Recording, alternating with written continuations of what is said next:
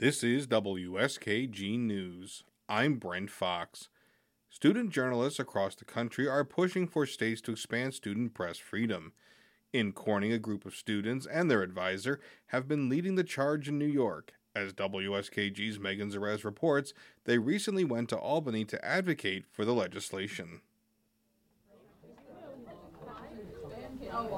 Ada Gray is a senior at Corning Painted Post High School. She's also an editor-in-chief for one of her school's student publications, Tesserae.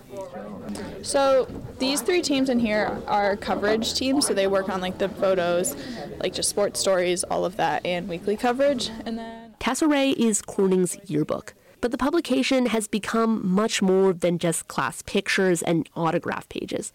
The students also publish in-depth news features, and they do regular news coverage of school events. Ashley Tawari shares the editor-in-chief role with Gray. Some of the issues we've covered is banned books, dress code, school safety, stuff like that. The two say they're fairly lucky. Their principal and teachers have always been really supportive, even though their work has at times sparked controversy in their community. Here's Gray. When I was a freshman, we told a story about a senior that was going through a pregnancy and how the couple was dealing with it and what they were going to do after the baby was born. And I know there were a few community members who were I'm not really sure that we should be promoting this. Tawari and Gray are a part of a group of students across New York campaigning for a bill that would protect student journalists' First Amendment rights. They say not all student journalists enjoy the same freedom that they do. A 1969 Supreme Court decision says students do retain their free speech rights when they're at school. But a later decision held that student journalists are an exception to that rule. Gray put it this way. We always use the example of students in our school can go to a rally supporting LGBTQ youth, but if a student journalism program decides to write a story on that same rally, it can get censored. The students say the proposed bill, the Student Journalist Free Speech Act, would still allow teachers and school officials to review student work before it's published. But school leaders would only be able to block publication under certain circumstances. Here's Gray and Tawari's teacher, Mike Simmons.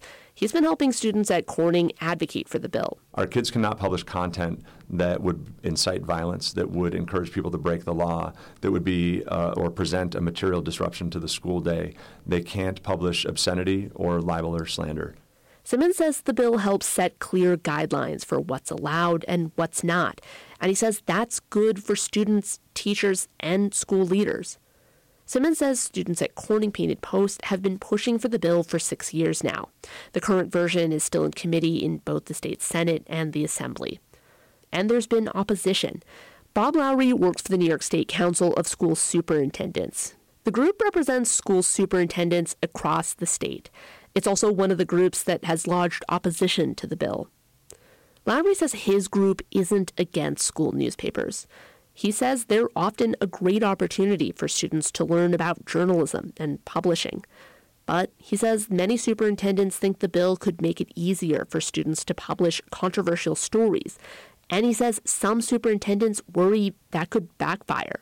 The worst fear is that because of, perhaps intense controversies in a community, a district says, we're going to shut down the student paper, and then that opportunity is lost. Lowry says in recent years, many educators have felt the pressure of increased political polarization. And politics matters. Superintendents answer to an elected school board.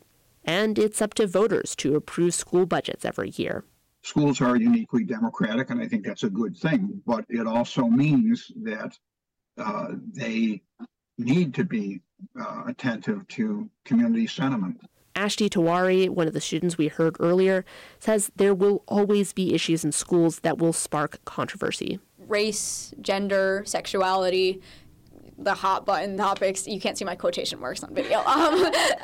Not my words, hot button, but those arguably controversial things.